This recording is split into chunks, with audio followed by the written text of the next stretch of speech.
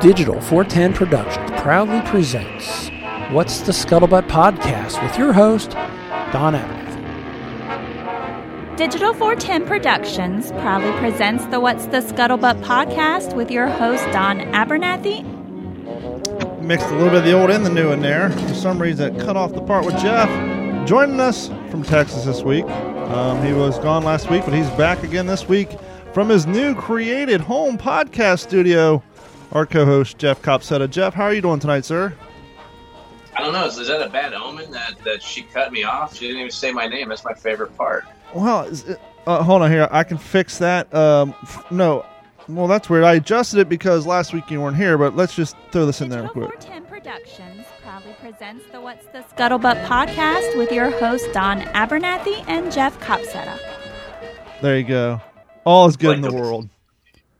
See, that's what happens when I got to adjust things, and then I forget to readjust things, and then we have to adjust things on the fly, even though we're live. But what's going on, everybody? What's going on, YouTube? Thank you for hanging out. What's going on with us, Twitch audience? And hopefully some of you are joining us via YouTube through the Facebook page. If you want to chat with us through this podcast, head over to YouTube and watch the live stream there, and you can participate in the chat window and talk to us, or you can give us a call. We want to hear from you. 239-299-3896. So, do you guys always get crappy weather in the summer in Texas? I just thought that was a Florida thing. I wasn't aware that you guys get hail first and foremost. What is with all the hail, by the way? But yeah, it's like storms are one thing, but when the heavens are falling on you and putting golf ball sized dents in all your property, that's a whole other problem, fella. Yeah, it's a problem. But I'll tell you, May, it seems like Memorial Day, don't make plans in the hill country of Texas on Memorial Day, because we always do. Mm-hmm. And we always get pummeled with something. I mean, we usually see hail maybe once a year, but not like what we just had a couple weeks ago. And then, like thunderstorms every day this week, hit or miss. If they hit, it's in the afternoon. It's weird. I don't know, man. It's been crazy, but it's not summer yet. So let's do it now. Get it over with and enjoy summer. I don't know if it's the Floridian in me, but to me, whenever it gets 91 degrees every day, it's summer. I don't care what month it is. It's just doggone hot. It's summertime. But I just had a thought, because you've recently had a full-time career change. Is your new museum doing something for Memorial Weekend, or is this going to be the first time in a while you've had a weekend free of commitment to history that you're going to be able to spend a little free time with your family this year? It's going to be amazing. Yeah. So basically, I've been working every Memorial Day. I mean, I was a park ranger for 9 years. That's a big weekend. And then I went right into the museum field. That was always a program weekend. So I don't know, it was probably 13, 14 years in a row that Memorial Day, I was working. Yeah. Last year, because of COVID, that was when we were right at the beginning of COVID. Everybody was freaking out. So I actually got to hang out with the family last Memorial Day. So same thing this year. Yeah, the career change happening officially really next week. But taking a 4-day for Memorial Day for sure. To hang out with the wife and kids and just enjoy it like a normal person should, in honor of what that holiday is all about. And so we'll see. I'm going to kind of go into like partial retirement for the summer and hope to attack in a different direction in the fall. But I definitely plan on spending the summer with my kids, the new baby that's coming in June, and my wife. This is baby number 4, and we never had, it just didn't line up. Yeah. For me to be able to hang out with the newborn. We either financially couldn't do it or whatever, it just didn't happen. So this time it's the last one. We're gonna make it happen. Well, congrats. How far along is she? Is she ready to roll? Like a year and a half. A year and a half. Oh, no, that's right. No, what threw me off was you posted anniversary photos the other day, and in one of the photos, she was still pregnant. So that's what threw me off, because like the last photo I seen of her was the one you just posted, I think, on Instagram of her still pregnant. Yeah. Like, way pregnant. Yeah. she's been pregnant since I've known her. And she's like, no, that picture's actually that picture's pretty recent. That picture was taken maybe a month ago. The one that you just saw. So that's this baby. Well, that's what I said. I'm like, when did she do? You're like, oh, a year and a half ago. Yeah. No, she's like been pregnant for a year and a half. Okay. So no, I thought you were. I'm like, I'm not that out of touch that this kid was born a year and a half ago, and I'm such a horrible person that I didn't realize it. So I'm like backpedaling. Like, wait a minute, you just posted a photo where she looks like she's about to drop any day. Yeah, no, she's due probably the end of June. I mean, the due date's the beginning of July, but it's this little guy is far ahead. In another couple of weeks, he'll weigh more than my first son when he was born. Well, and we still have another 6 weeks to go, 5 weeks to go. So, well, June 29th is a good D-Day. So if she wants to drop that bomb on June 29th, your child and I will celebrate the same birthday. So I've actually got you covered because number 2 was born on June 29th. My first daughter was June 29th. So you're covered. How crazy would that be, though? Both your siblings, you had 2 kids who were siblings who were born on the same day. Well, I was born June 3rd. My son's born June 9th, and then daughter June 29th. Number 3, she was born in February. She's weird.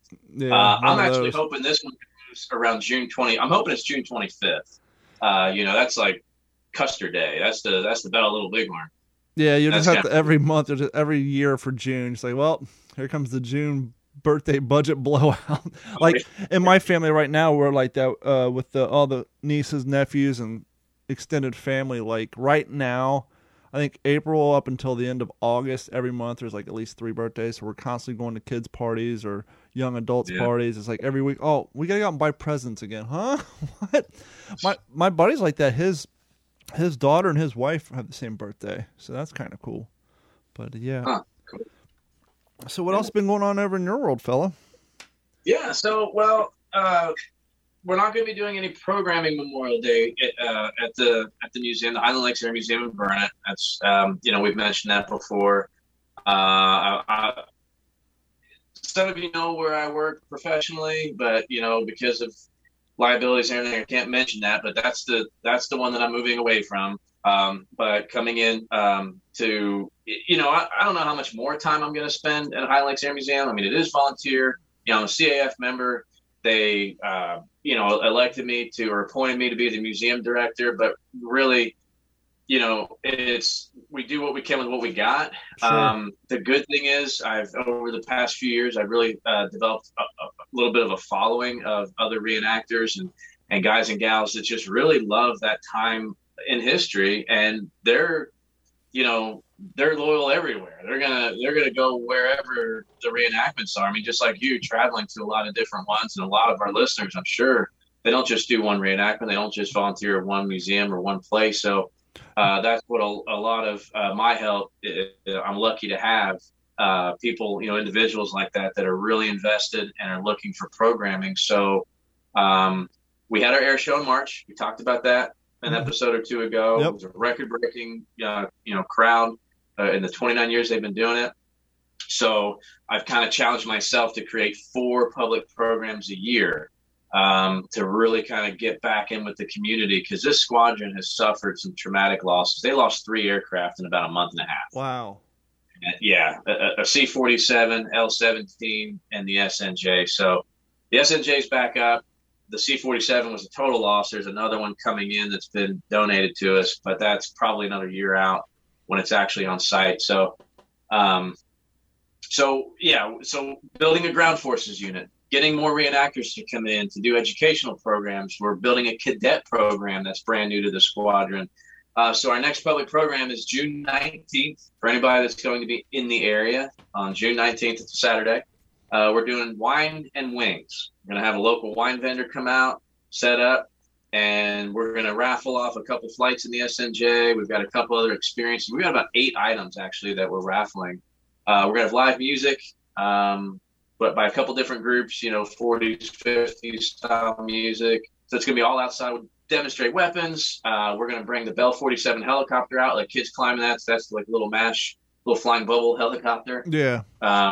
Just kind of have like a kid corner, probably going to have popcorn, We're going to invite, a bunch of the county commissioners, the city manager, the mayor, get them out there, have a glass of wine with us, watch airplanes flying in the evening.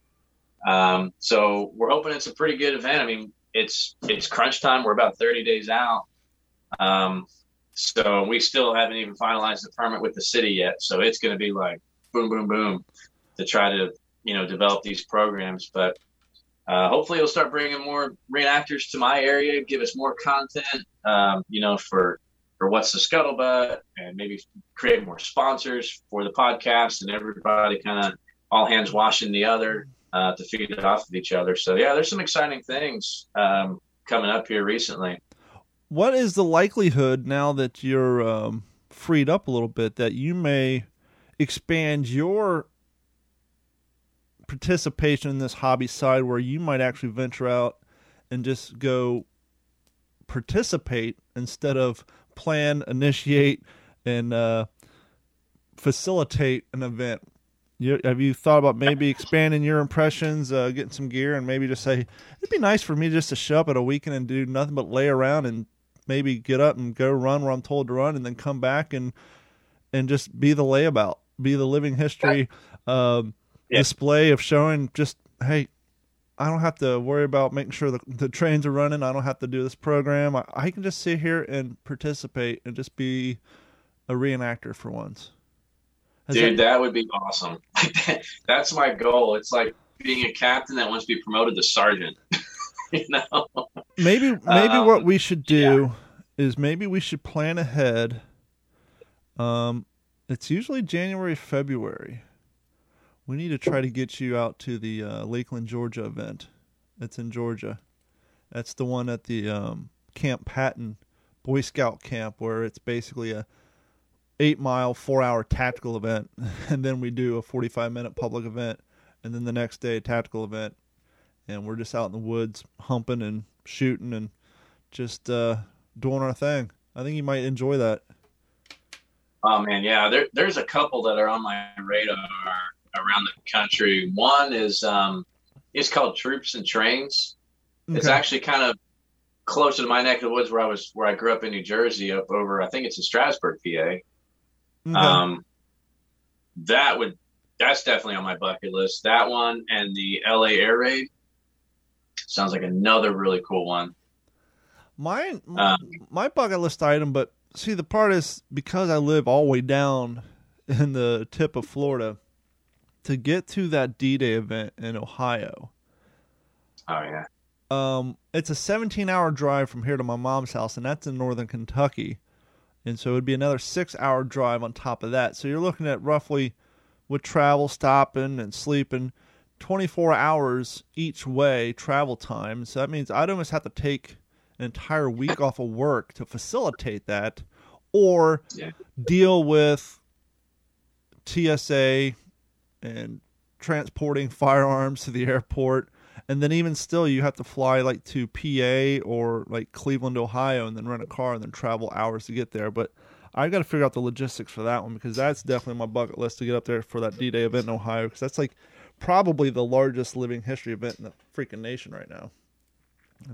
Yeah, for sure. And I know there's one. So one of my buddies, we're going to get him on our show, Steve. He's really, you follow him on Instagram, I'm sure. Got numerous impressions from World War II, Vietnam. I mean, the guy's great. He's part of the ADT jump team there, and I guess they're headquartered out of Franklin, Oklahoma. Okay. And they're developing, I guess that's like the World War II reenactor jump school. Like that's where you go to train, or at least one of the places. Yeah, there's one in Pensacola, Florida. We had them on there from the Round Canopy jump team, and they train out of there. And I'm sure there's numerous ones but for his group, that's kind of their main hub. And he was telling me that they're actually looking at expanding it to not just jump school, but more of almost like a national World War II reenactor boot camp training center. That'd be cool. Get armor out there, train on armor, train infantry, get a bunch of women out there and all the branches, the waves, the wax, the spars, the wasps, all the women's services. I mean, it sounds like it could really potentially take off. I know they've got an event or a training event, I guess, in October for about a week or so. I'm really hoping I've got the time to go up there and just kind of shadow Steve and see what that's like, see what it's about. Would you hopefully jump? Get up in one of the T-7s. What's that? Would you jump? Negative. The machismo in me were like, yeah, that sounds badass, and I really put some thought into it because, to be honest with you, I don't know what your friends charge, but that round canopy jump team for a weekend, like the cover is like cheaper than if you went to just a normal Cessna, go train for 5 hours and do like a tandem jump. They're like their weekend thing it's super affordable, but then I got to thinking about it. It's like, I like the idea, but I just have, well, no, it's like, seriously, it's like I got a family business relying on me. I got 2 kids. It's like now when you think about jumping, I'm no longer thinking about myself. I'm thinking about, well, if something were to happen, how many people would that affect? And that's what's slowing me down on, doing it. Cause I watch those videos and I really, really think about it. And then I'm like, well, but what if? I mean, not what if rarely happens, but it happens. It happens. No, I hear you. I mean, I did a lot of crazy stuff in the Army. I mean, we were training in choppers like once a week before we deployed. And we were always doing something crazy, rappelling off of something, jumping off in the water out of something. Like, we were always doing crazy stuff. But yeah, you're like, at the point in my life now where it's like, I'm good. I'm good. I got nothing to prove. I want to do a little, yeah, absolutely. I don't know, just even before the World War II stuff, I remember like 5 or 6 years ago, we had some friends down from Jersey, and they were like going online thinking, hey, let's go out and skydive. And I was like, yeah. And I got to thinking about like, yeah, that'd be cool, but damn, I got a lot of people relying on me not to be dead. And it's like, hey, Real, did you hear?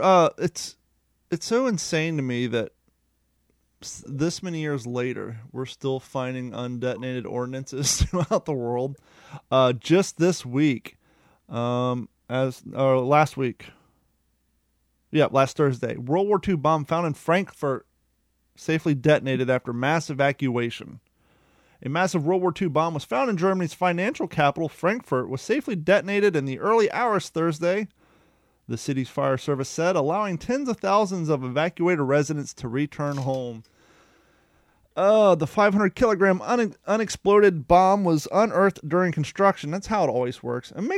A lot of times I wonder if these bombs like landed in previously like super marshy wetlands, somewhere where they just not only did they not undetonate, not only did they not detonate, but they kind of buried themselves so deep in the ground that during the post-war cleanup, these things were just, I doubt people were just, let's bury it with a tractor and let's move on.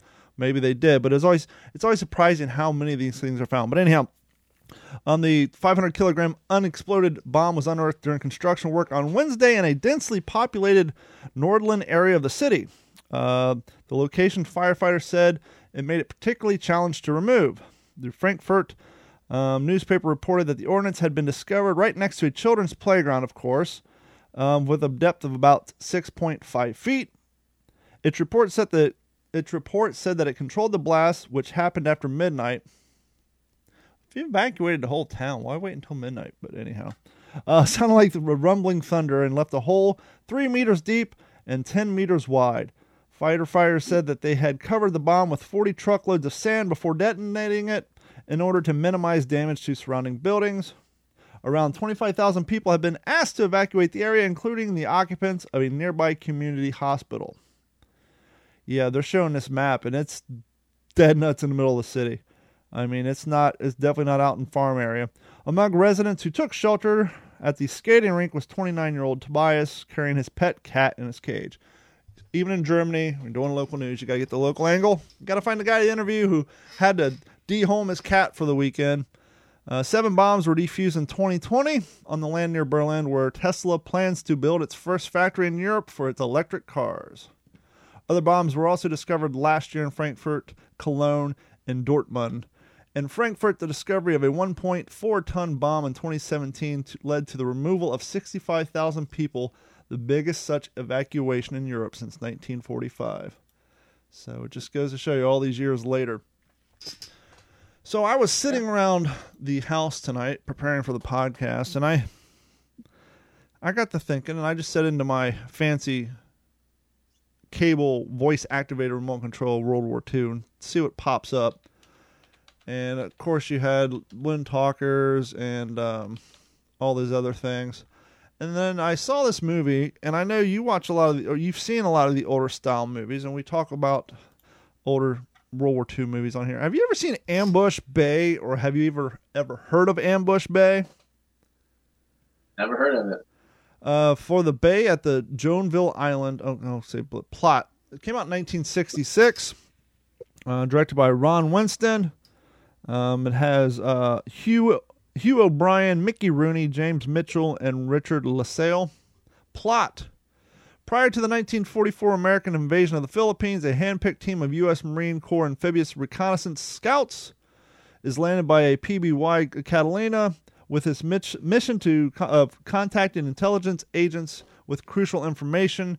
Each Marine is not only experienced, but has special skills with the exception of the radio officer, PFC Grenier. I started watching this, and I got about 15 minutes into it. I don't know if it's because it's from 1966 and a lot of that stuff has a slow slog to it. I don't know if it's my picky eye and the fact that I'm like nitpicking their uniforms as they're going on. I'm like, well, they got the P-42s. That camo pattern looks a little funny. Why in the hell are they wearing army suspenders? And believe it or not, it was quick to have some main characters start dying off, but I really couldn't get into it, and then I realized, well, this is probably why I've never heard anybody talk about this movie, because it really wasn't, I don't know. So I bring that up because I got bored with that quickly, and so I went back, and I came across a documentary that I'd never heard of, and I'll play a quick preview clip of this. And so if you guys are bored and you're hanging around Netflix, actually, no, this is on Amazon, so I won't even play the Netflix sounder. I actually have the Netflix sounder I was going to play. But no, this is actually on Amazon. This is called, interestingly enough, this is called Forgiving Dr. Mengele. On the 40th anniversary of the liberation of Auschwitz, a handful of survivors of this monument to Nazi evil returned. Eva Kor, with her twin sister Miriam, found a record of their past. Eva and Miriam were 9 years old and in the front row when the Soviet soldiers liberated this death factory years ago. And they found among a few thousand survivors a large group of twins. Twins who underwent inhuman medical experiments at the hands of Dr. Joseph Mengele, the camp surgeon at Auschwitz, who was known as the Angel of Death.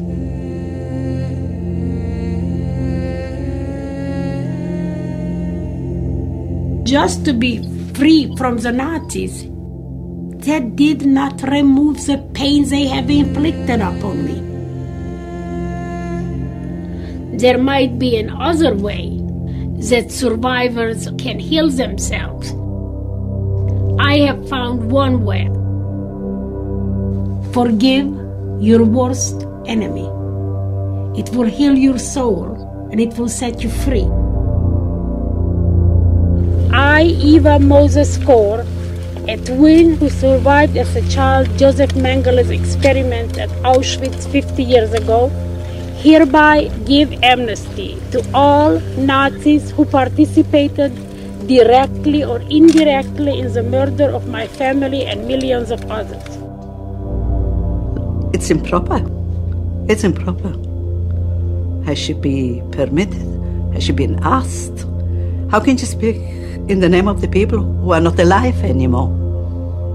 I mean, I shiver when I think of it.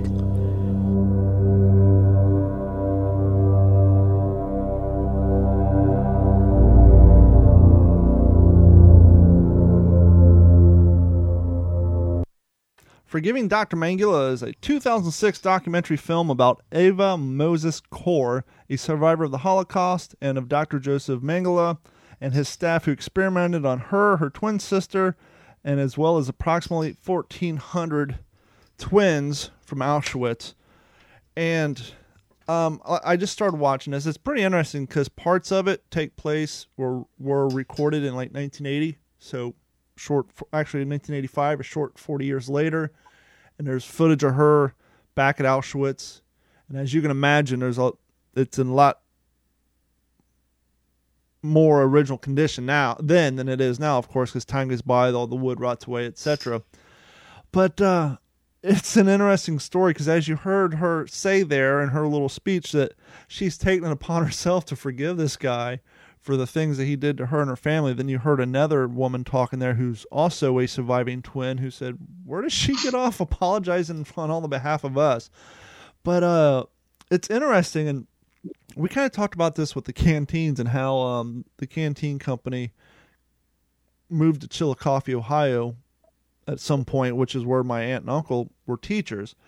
And it's always weird when I start digging into some of this World War II stuff, and it really does remind you how small of a world we live in. So this survivor of Dr. Mengele, she went to Israel in the 50s, and then she met her soon-to-be husband, and they moved to the small town of Terre Haute, Indiana in 1964. Interestingly enough, Terre Haute, Indiana is a super small town. It's right on the border of Illinois, and that just happens to be the town where my other aunt and her husband basically ran a business. And I'm like watching this file footage of them interviewing her because she's doing real estate, and it's like Terre Haute in 2001. And I'm seeing them driving around this town, and I'm like, that woman lived there from 1966 to the mid 2000s. There's my uncle owned a Z-Bart, which is a rough proofing company that basically up until they start making cars out of plastic and putting undercoating on everything, they would rust proof everything underneath. He owned that company, and his wife was a banker and a Lonenberger basket salesperson, which was huge in the Midwest. I'm just thinking there's a good point at very good chance in this small ass town between 1966 and the mid 2000s that my aunt could have very well had some sort of communication with this lady, because it's not a big town at all. But I'm just watching it, and she in her quest, it's weird. Her and her sister had these experiments because they had a historian on there say the reason Mengele liked twins so much is it basically gave him a built-in control group. You got two people that made up the same DNA. They basically have the same, at least the identical twins, the same genetic makeup, same color, eyes, and all that. So he could use one of them as a control, use the other one as the guinea pig, and see the different results. And one of the things that she got, and I haven't watched the entire thing because I was watching it before it came on here, and I don't know if she ever made progress on this. I know she didn't before her sister died, but one of the injections her sister got caused her sister's kidneys to stop growing. And so even when she got to be in her 60s, she had kidneys the size of a 10-year-old. And at one point, one of them failed, so the twin sister donated her kidney. And her twins, while she lived in Terre Haute, her other sister still lived in Israel. But while her sister was in the hospital with all these kidney problems, the doctors kept saying, man, if we only knew what was injected into her, And so this got Eva to go on his conquest to try to track down any sort of documentation or medical logs that Mengele kept that may be beneficial to the survivors and their later aging health problems, to have some sort of clue of what the hell were done to these people. But I'm sure that stuff was burnt a long, long time ago. But the crazy thing... it's funny you bring that up, because so just last night, I like to kind of my daily routine. Some of the things I look up is I always check what's coming up on Turner Classic Movies for the day. I try to, because it never seems like there'll be like a really good movie that I've wanted to see forever, just kind of thrown in the middle of junk in the middle of the day. Sort of like, it's not around an anniversary or a theme or a holiday. It's just like, why was that in there? Like, man. So I've learned, like, okay, every day I'm going to check, because there's always like one really good one between 6 ones that I've never heard of. But anyway, so just kind of looking through, last night, the movie Judgment at Nuremberg came on. So that's a 1961 flick with really an all-star cast, which is surprising to me because the movie And like they tell you at the beginning, if you've ever watched anything on TCM, they give you that little, the host gives you a little backstory of stuff. And it's funny because they're saying, like, how do you keep people in suspense about 4 Nazi judges at Nuremberg? Like, I think the one guy said, it's not like there's going to be like a surprise witness at the end that these guys are going to get off. Right. They're guilty. What's going to happen. So, and there's not a lot of location changes. I mean, it's the courtroom. It's the trial. It's a lot of bright lights, sunglasses, and headphones. Exactly. Yeah. So Spencer Tracy kind of heads it off. Burt Lancaster, Montgomery Clift shows up. Judy Garland, Marlene Dietrich. And one of the 4 judges is Werner Klemperer, who most of us all know as Colonel Klink from Hogan's Heroes, but he played one of the Nazi judges, or one of the Nazi judges on trial. But so it's in 1961. I mean, it's black and white. It's Spencer Tracy. You're going to see a very young and sharp-looking William Shatner as kind of his aide as a captain in the Army. So watched the first half last night. We're going to finish it up tonight after this episode. But so it's funny. It's kind of the same subject that you just kind of fell into. I mean, my wife's the Holocaust nerd. I am not. I mean, I don't know, man. I just don't want to read about it. Yeah. I don't want to know. Like I know enough to where I know I don't want to know anymore. I guess I don't know how to put it. It's just a sad, just what happened to humanity not that long ago. There's kids that were liberated from a concentration camp that are 80-year-old people right now. But I think it's very important to detail, though, because they are, well, not only are they the last survivors because of how young they were, but especially when it comes to history, they are perfect to point out when people say, well, that happened so long ago. It didn't happen that long ago. There's people still alive who were there. And so, right.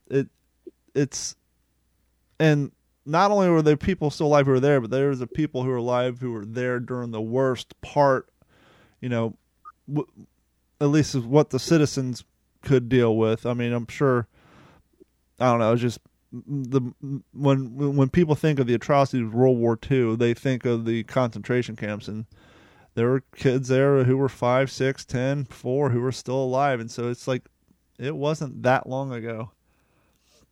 But no, not at all. And go ahead. But in this documentary,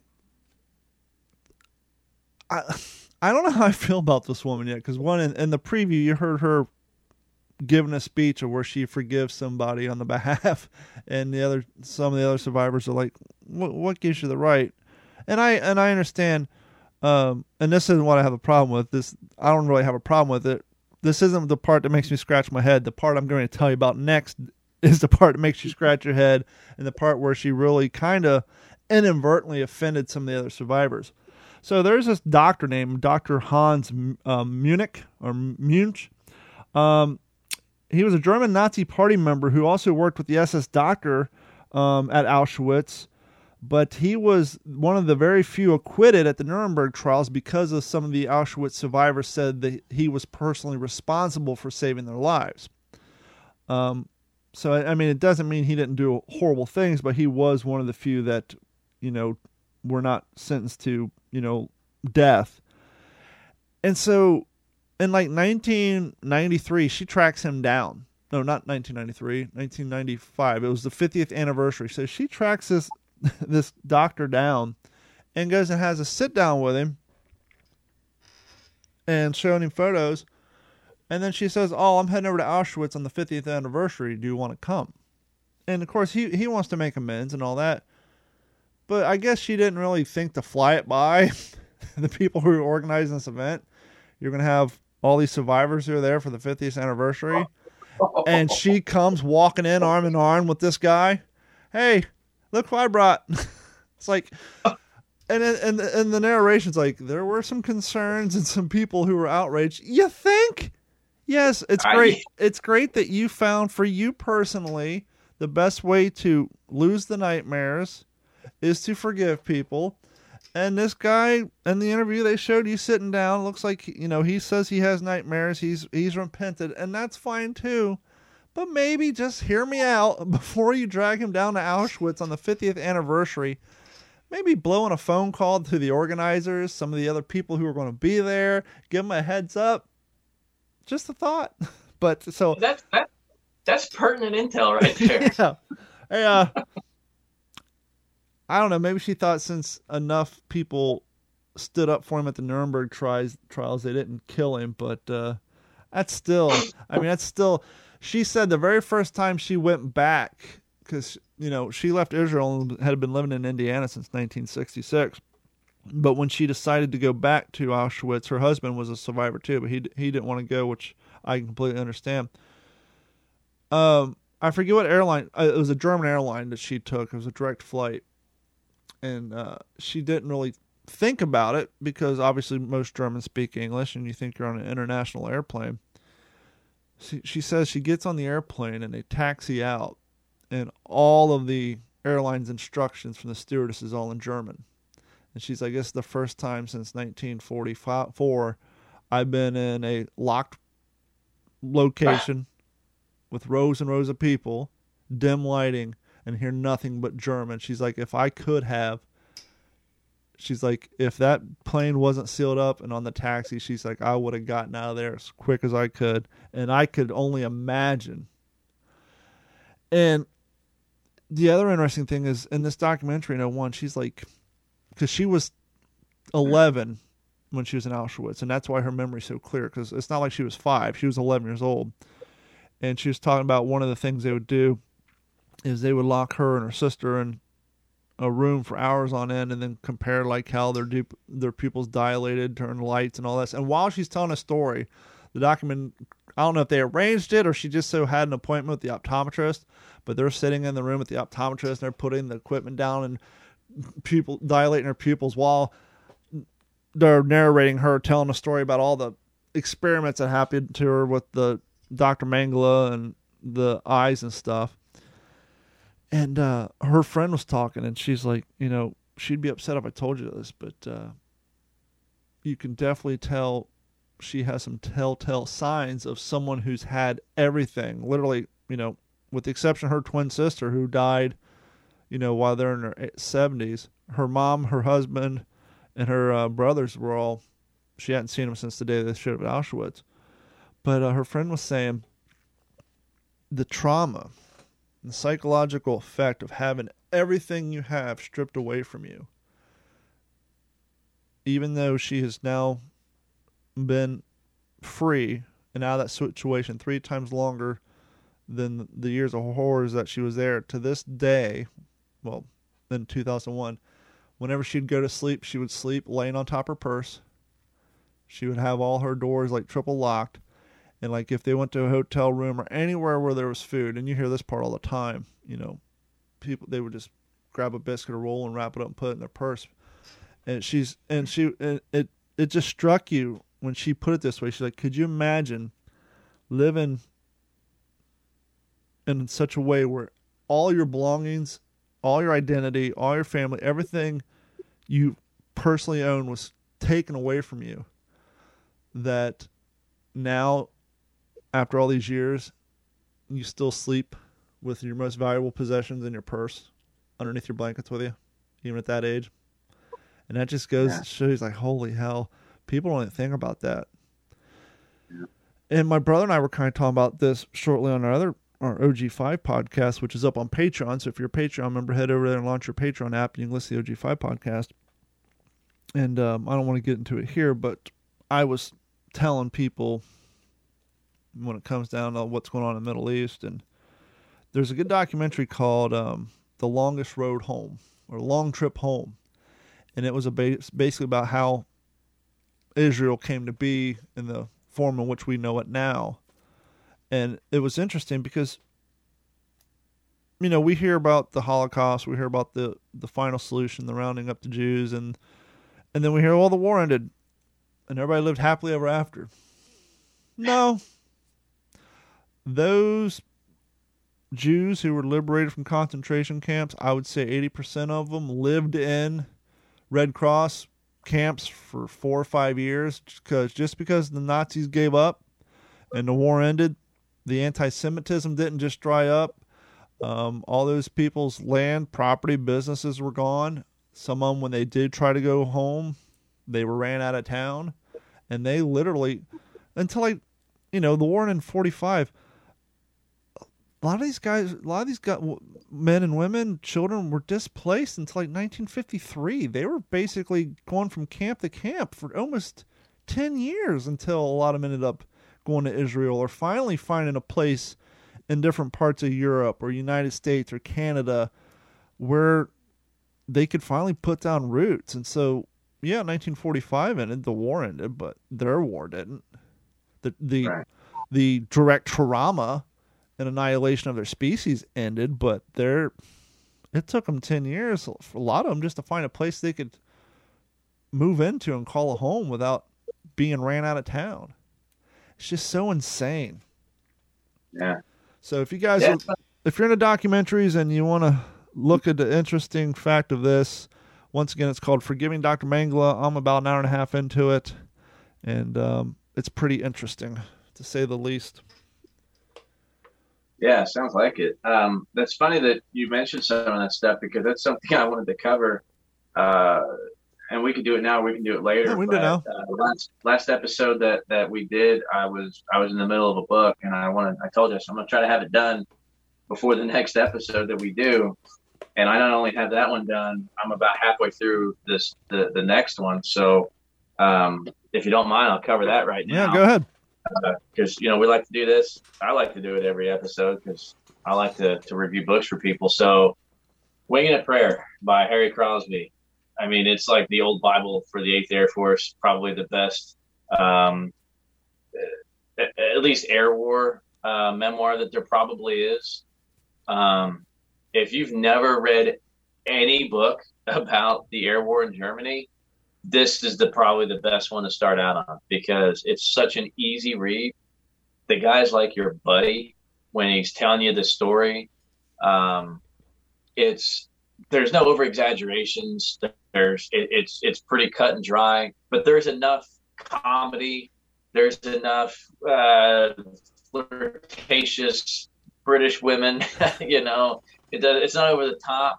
It's the man's real story. Sure. And it's incredible. And the fact that this guy survived what he did, it's incredible. I'm so thankful that this guy wrote this book, because it's a really cool part of history. But so finished that one up and picked up another one. Well, before we move on to the next one, let me just ask you, because you kind of talking about the easy read. When it comes to you and the books you prefer to read, do you find it more appealing, more, I guess, easier to get lost in if it's more first-person accounts, or you into the logistics, the dates, the documentation side of the book? Which way do you lean? So that all has to do, I guess, with my mood. Typically, I read heavier books. If you want to learn about the Pacific War, you need to read Ian Toll's trilogy. But it's like it's reading statistics.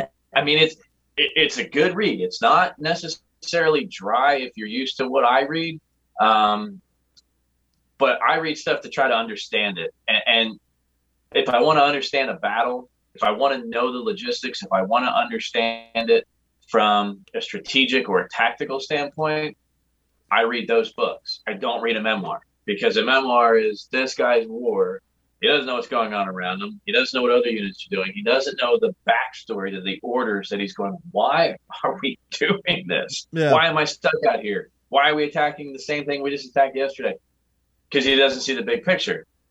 I know that. I've met so many people that know more about what I did in Baghdad than I did. And I was there. Yeah. But it wasn't for me to know, So it's interesting making that connection now. That same thing. I probably know more about battles from the Second World War than guys who were there, because they only had their little sliver. So I stick with a book, whether it's an easy read or a really hard read.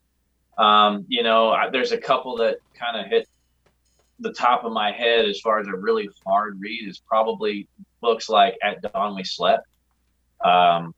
Everything you could ever possibly want to know about Pearl Harbor. But it's 25 years worth of research. It's a healthy book. It's just what it is. But I get stuck on a subject. So Harry Crosby's book there is probably the 6th book in a row that I've been reading about the Air War and the 8th Air Force. Now, I peppered in a couple. I read a book about the Titanic just to kind of like, okay, casual reading. Yeah, it's still history, but or I'll pepper in some World War I stuff. But I guess it just depends. If once you kind of understand, and the first 3 or 4 books is really you understand the operations of how the 8th Air Force was established, what its mission was, why it was so hard, but why they stuck to what they were doing, no matter what the losses were in the spring of 43. They stuck to it. That's what they did. It was a strategic plan. And it worked. But then when you really want to know what it's like to climb around inside of a B-17 in a navigator seat, when you're trying to, figure out exactly where you're at and rendezvous a bunch of other groups behind you, and, you're hitting flak over Bremen, then a book like this, it doesn't matter. You don't need to know the transition between Ira Aker and when Doolittle took over the Air Force, and then how the 15th Air Force was operating out of Italy and hitting other. You don't need to get into it. Doesn't matter. Let's just enjoy the book and smell the cordite. I don't know if it's because I grew up with a learning disability or the fact that I didn't start leisure reading until I was in my mid-30s, but I'm kind of the opposite way. I'm the same as you when I get stuck on a series or a location. I'm looking at my books, I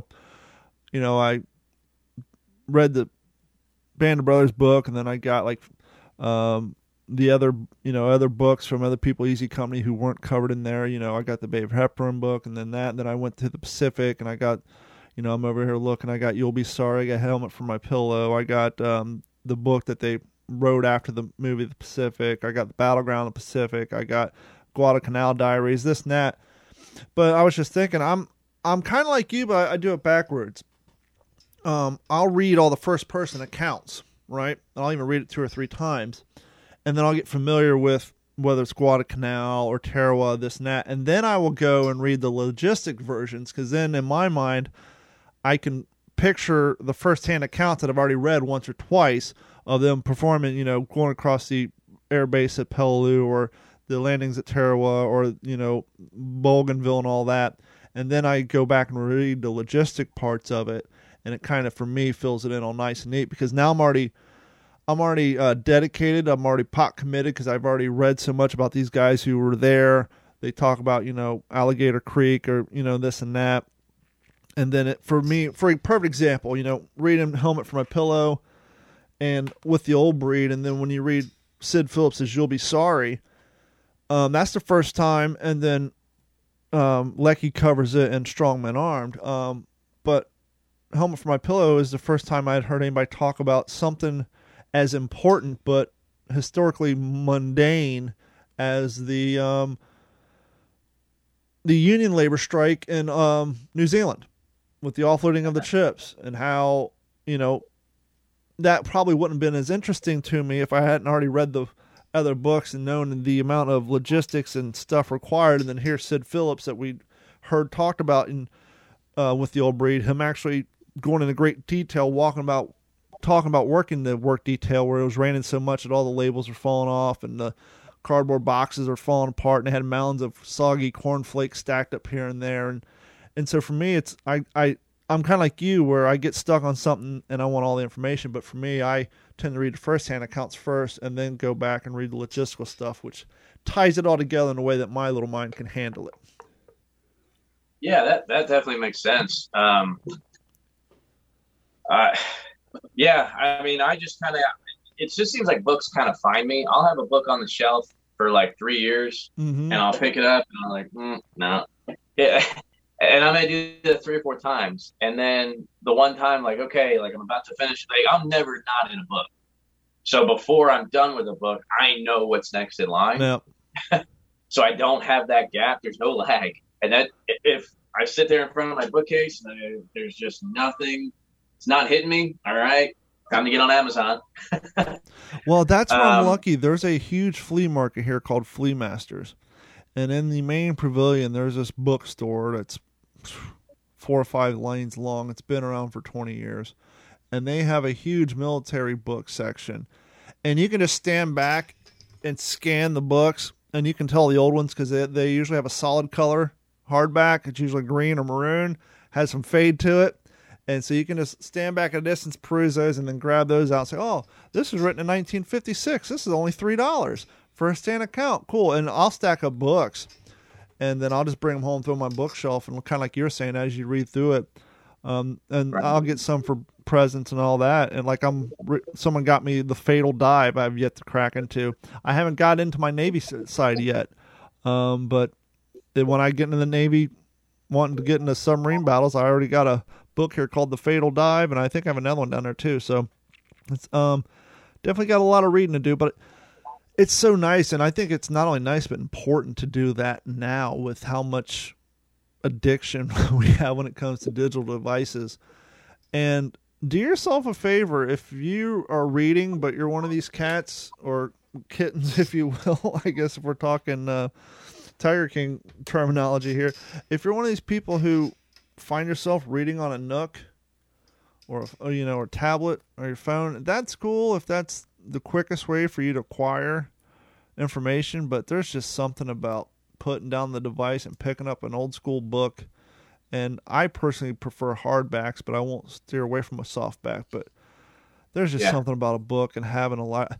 If you had looked at me in 21 and say, hey, when you're in your 40s, you're going to have a library of World War II books, I'd look at you like you're insane because, once again, I didn't read back then. I didn't even read comic books. I hated reading. And so the fact that I'm staring across my studio at probably 50 books and I've read probably 39 of them. and that's not counting the fact that I've run with the Old Breed 3 times. I read Helmet for My Pillow 3 times, and Strong Men Armed, which is a hefty book. I've read that one twice. But yeah, it's definitely. Now, what's the second book that you parlayed into?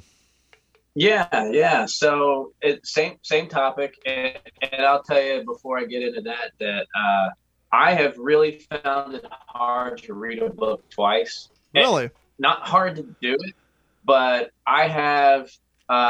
So I've got in my office in the house, I've got over 600 books in there. Wow. That's not counting the books I've got scattered all throughout the house. I mean, I've got stacks of books that they're just kind of the decoration. They're, 1920s, 1930s, first edition books that just look cool old hardback books. So there's books that I would really love to read more than once, but it's like, man, maybe when I'm 90, but there's too many that I've never read. So this one, man, what a book so far. I'm only about halfway through it. So maybe, I don't know if you've heard about it. A Higher Call, Adam Makos. Holy smokes, man. My brother told me about this book a couple of years ago. He got the audio version, so he was listening to it on his way to work. And again, this is one of those books, I've had it for a while, and I'm just kind of like, some of this doesn't look like he gets into I don't know, it's just a bunch of names. Like, I don't know, and I put it down. And once I finished Harry Crosby's book, the same night that I put his down, I picked it up again, and I just opened it up, like, okay, the first paragraph, it gripped me, and I couldn't put it down. And I don't want to give too much of the book away, but it's essentially the story of the author is a huge war. So this cat's like you and me, man. He's probably about our age. World War II buff, huge World War II buff. As a kid, did a newsletter in middle school through high school, and grew it even through college. Same buddies did a World War II newsletter, and it sent it out at a couple thousand readers by the time they were in college. all they did was go around and interview World War II vets and document it in this newsletter. Nice. And one of the rules that they had was they don't talk to the enemy. They don't want to hear what the enemy has to say. They're the Nazis, they're the Japanese, they're the bad guys. We don't talk about the bad guys. We only talk about our guys. And he even mentions going to air shows and walking straight past Oscar Bosch and purposely not talking to him because he said he didn't care what he had to say. He didn't want to listen to it. And if our listeners will remember, if they don't, they can go back a couple episodes to the episode where I talk about where I sat down with Oscar Bosch at an air show and listen to his story from being a Luftwaffe fighter pilot, which was intriguing. So long story short, this guy hears about a B-17 pilot, lives up in the Northwest, and was, oh man, we got to go interview him. He goes up there to see him, and the pilot says, I'll tell you my story, but you got to talk to this guy up in Vancouver. His name is Franz Stiegler. He's the hero of the story. And like, I'm not going to talk to the enemy. I don't care. I went through the whole spiel, and B-17 pilot told him, like, okay, if you don't talk to him, you're not going to get anything out of me. Wow. I'll tell you my story after you talk to him. He's the hero of the story, not me. And it's essentially about this 109 pilot that escorted a I remember that story. Yep. Everybody's heard that. Well, we've heard 5 seconds of it on a, brought up on it. Did you know this happened? Or, one of these quick montages in something on a History Channel. We've all heard it, but we haven't heard it. This is the story. And it took him, I want to say it was about 8 years for him to put the stories together because the quick trip to Vancouver wasn't enough. Then he goes back to speak with the B-17 pilot. And that wasn't enough time to compile to publish this book. So he, for years, he inserts, I think, with an SF team overseas. So he knows what combat is like on the ground. Wow. He flies in a B-17 to understand what that's like in a 17. The guy's unbelievable. I just started following him on Instagram. I'd love to reach out to him like, dude. Well, go ahead. I was getting ready to say, I'm looking at his website, and if you like the way he writes, he's just coming out with a new book now called Spearhead, The American Tank Gunner, His Enemy, and the Collision of Lives in World War II. I'll send you his website's just his name.com, AdamMakos.com. Reach out to him, send him an email. I think it'd be better served if you did it because you're familiar with his book and your enthusiasm will come out in that email. And just tell me, you can go through our archives. I think when I first started, I interviewed like one or two other authors on here. So we have a history of interviewing authors. And so if he's interested in my interview style, whatever, go through the archives and you can send him, if you haven't read, for you new listeners, The Forgotten 500, that is a fantastic story. And I had the author on talking about that. And we had Bonnyman Jr., the author of Bones of My Grandfather. He's been on the podcast. I'm actually looking at his book right now. But yeah, I'd love to get back into kind of the roots of this podcast and getting authors on and anyone who's involved in the preservation and the telling of the history. So please put that on your homework list and reach out to him. And actually... Okay, yeah, he's been on Fox News. He's been on that Sunday mornings show where they go around and do history. But he's been featured on Netflix too. So yeah, he's definitely be interesting to have on the show. Yeah, absolutely. I mean, it caught my attention right away. The kid grew up in Pennsylvania. Both of his grandfathers served in World War II. Growing up building model airplanes, I was like, man, this guy, it got me right there. But I'll tell you what, let me read that first paragraph, just a couple of sentences, and just to whet people's appetite. Because this is what I picked up.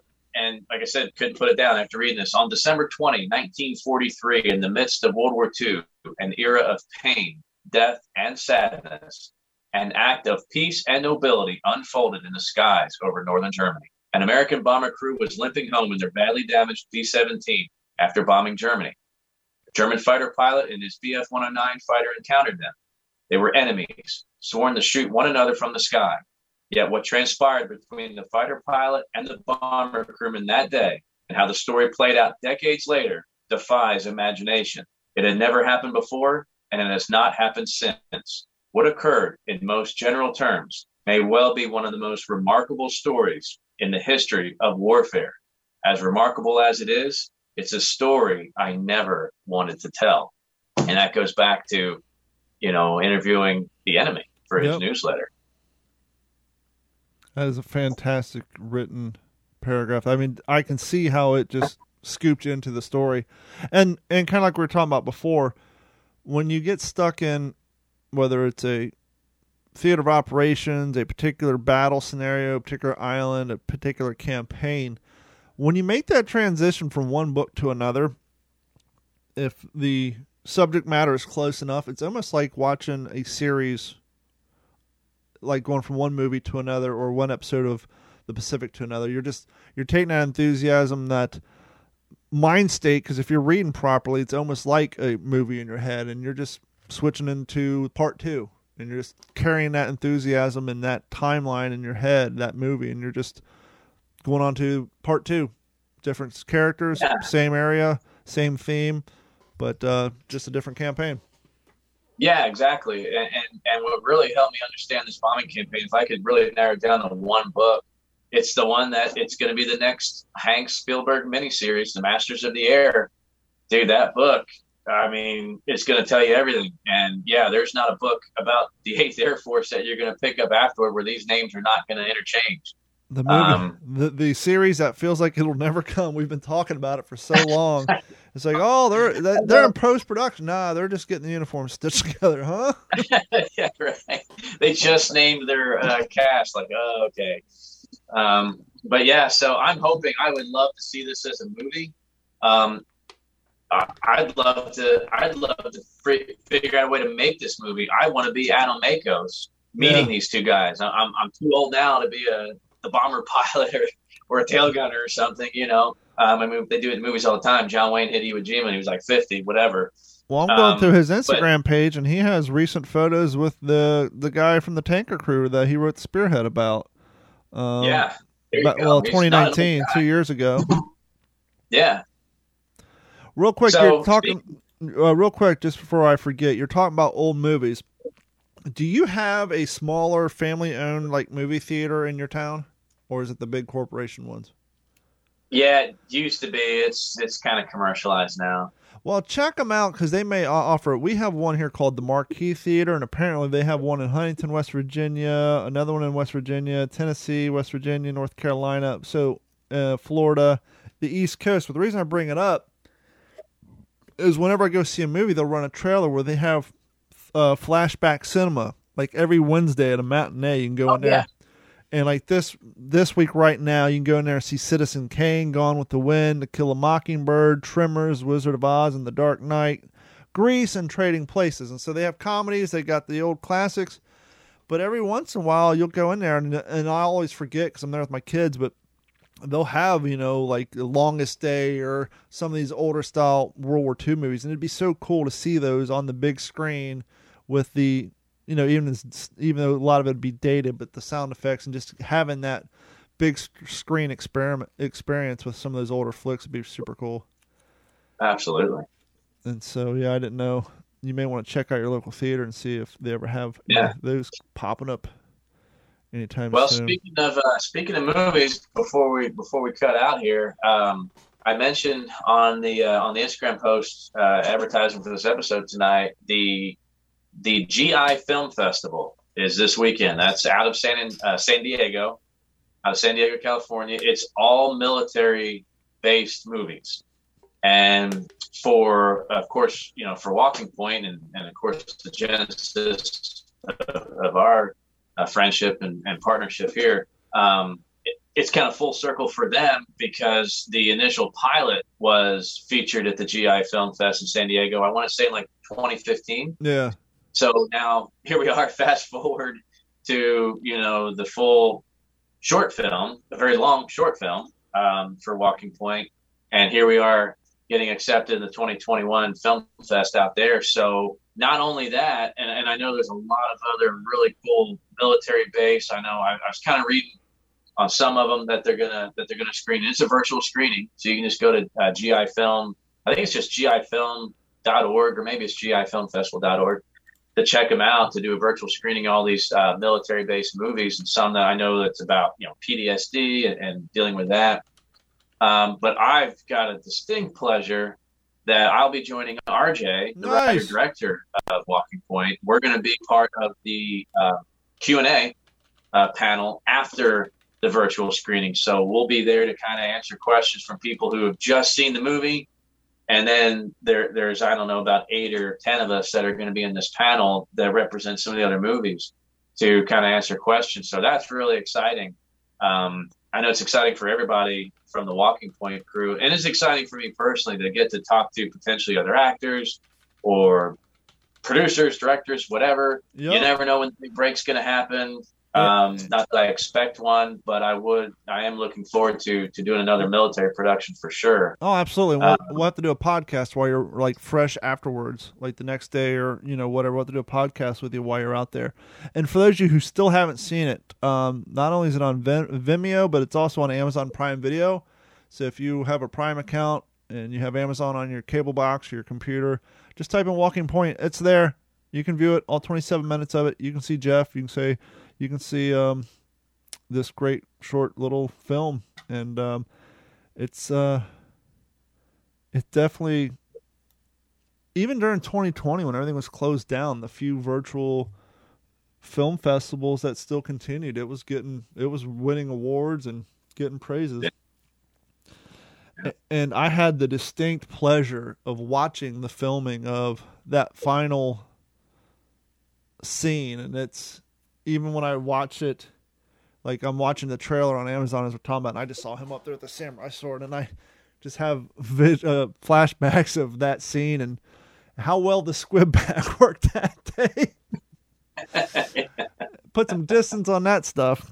But yeah, my belt still has blood on it from that movie. Fun fact, my contribution to that short film, not to give anything away, there's a scene in it where there's a corpse and they needed a belt, and I had my P-42s on that day, and so I donated my belt to the cause, and on the back side of it, it still has some Hollywood blood stain on my belt. So a little piece of me was in that movie. There you go. And What's the Scuttlebutt is thanked in the credits, so we get a little love there. So if you guys stick around long enough to watch the credits, you'll see special thanks to What's the Scuttlebutt podcast. But I think that's going to wrap it up for this episode. You got anything you want to say before we hit the road? No, I hope next time we get some callers and we get some feedback. We can't necessarily do this for free, so hopefully people will start subscribing and sponsoring. I need a microphone. I need cool earphones. I need to make like World War II earphones, but like that work, It's get a crush cap. It's funny you say this. It's not World War II, but I have a 1950s style, and if you watch the original movie version of The Right Stuff, they're talking into this microphone. This is a 1950s Electric Voice Model 664, and I want to take it in to have it rewired so that I can plug it into the board here and do an episode through the Model 664 Electric Voice. Even though it's from the 50s, it'd be interesting to see the difference in quality between a 2018 AKG microphone and like a 1950s Electric Voice. But yep. All right. That's going to wrap it up, and we will talk to you guys next week. Thanks so much. And as Jeff said, please head over to WTSPWorldWar2.com. Click on the Patreon link. You can subscribe. It's $1 a month. You can also sign up for the $3.50 a month and the $7 a month. If you sign up for the $7.50 a month, after month 2, I will send you a free t-shirt. And not only are you supporting us, but you do get access to the OG5 podcast, which we got to get Jeff on. And I got to start getting some more exclusive video content up for you there for you guys. And if you want to see the video format of this, we also live stream, and the existing copy will stay on our YouTube channel. And so if you head over to youtube.com, you can support us that way. Help us get to 1,000 subscribers. When we get to that point, we'll be monetized on YouTube and help support the channel that way. We're halfway there, but not close enough. So there's 2 other ways you can support the podcast. And the third when you head over to WTSPWorldWar2.com, you can buy our shirts there as well and use the promo code ILISTEN, and that'll save you a few bucks on your shipping. Thank you guys so much. I'm Don Abernathy, and on the behalf of Jeff Copsetta, we will talk to you all next week. Well, not next week, but next time. Hopefully it'll be next week. We definitely got to get more and more of these put together more consistently. But Jeff, thank you so much, and the audience, thank you guys so much, and we will talk to you soon.